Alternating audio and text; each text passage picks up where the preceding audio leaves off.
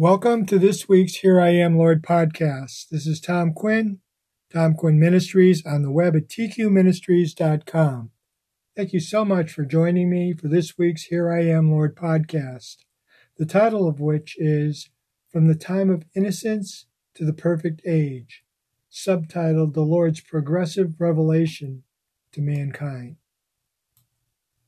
The Lord has dealt with man through the years with progressive revelations that can be described as dispensations, eras, or ages. These periods of time can be broken down into 7 periods of time or dispensations. They are as follows. The first is the dispensation of innocence. This began with the creation of man in God's image and after his own likeness. The Lord formed man from the dust of the earth and breathed into him the breath of life. Adam was created with superior intelligence, evidenced by him naming all the living creatures the Lord had created. Adam and Eve were created with free moral agency to choose for themselves.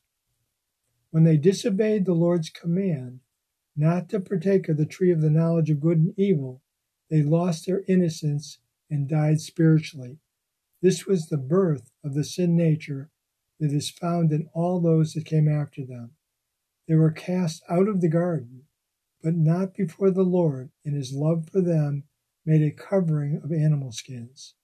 This was to show Adam and Eve that sacrifices were to be offered, pointing ahead to the Redeemer that would come to restore fellowship between mankind and the Lord. The second dispensation was a dispensation of conscience. This dispensation began with man's expulsion from the garden, with the loss of the perfect life of fellowship and communion with God. During this dispensation, man was to live by his conscience. It lasted 1,656 years until the flood. This was a period of time when the Lord allowed man to make decisions according to his own conscience. Would he choose to serve the Lord or Satan? It did not start well with Cain killing Abel, and ended with the wickedness of man being so bad that the Lord had to destroy all mankind with a flood, with the exception of Noah and his family. Man had failed this test, and it resulted in judgment. But again, the Lord, in his love for mankind, gave man hope in the promise of the rainbow. The next dispensation was the dispensation of human government, instituted by God after the flood, and it consisted of God giving Noah and his descendants particular laws by which man was to be governed. The laws were as follows: repopulate the earth, exercise dominion over the animals, eat meat along with fruits and vegetables, do not eat the flesh of animals that contain blood, and capital punishment for murder was instituted. It is to be noticed that the first 2 laws mentioned were also part of the first 2 dispensations. By these laws, man under God was to administer the affairs of all mankind to show that he could be faithful to God by his obedience to the laws under man's own human government. The result was that man failed in this dispensation.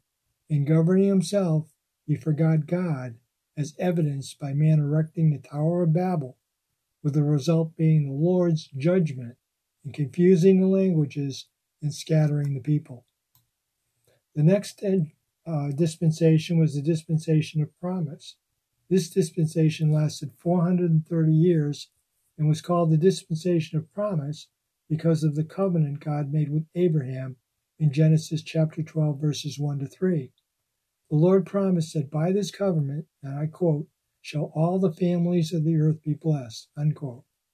Idolatry and worshiping of many gods were prevalent in the world of that day, led by Nimrod. It resulted in the religious system of Babylon. Because of this widespread idolatry, God would for the first time separate one family, one lineage, apart from the rest of mankind to become his people and worship and serve him only. The Lord would birth the nation of Israel and bring forth the Messiah through the lineage of Abraham. The only thing required by God during this dispensation was for man to believe God's promises and the covenant he made with Abraham. Civil laws were to be followed as well. The idea was that people down through the years would have knowledge of the one true God through Abraham and his descendants. They were to be witnesses on earth. The dispensation ended with God delivering his people from Egyptian bondage and bringing judgment on Egypt.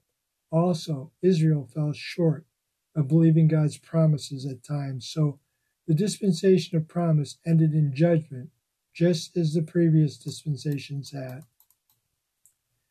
The next dispensation was that of law. The dispensation of law, under that, man had failed to obey God in the previous dispensations. Through the law, God would give Israel his will in totality.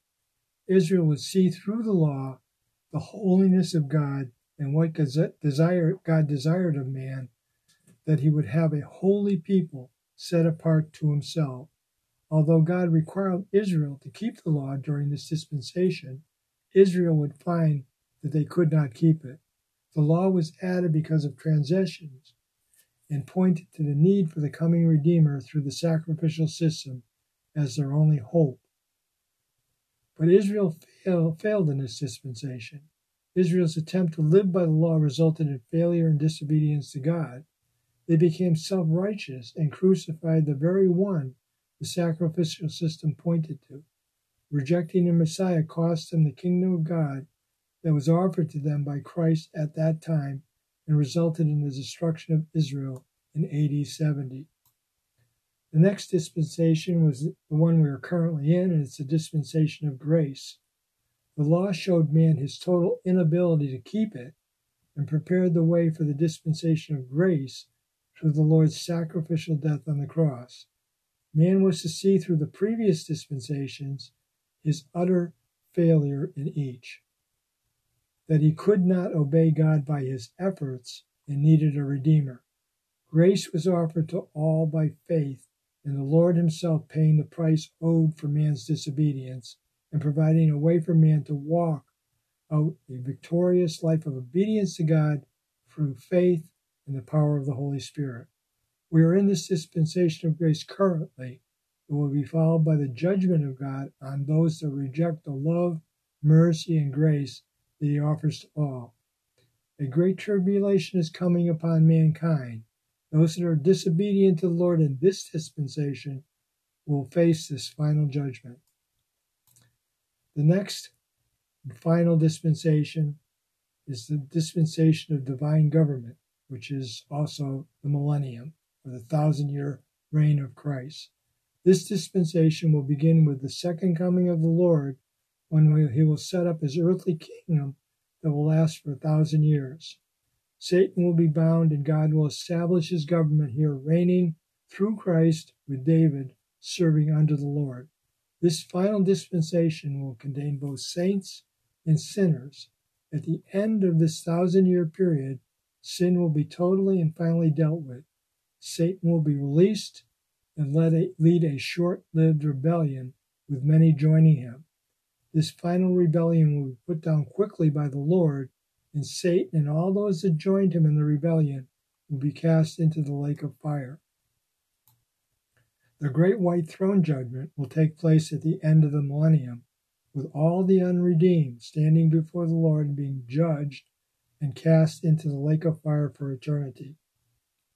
There will be a new heaven and a new earth, with a new Jerusalem, and I quote, coming down from God from heaven, unquote.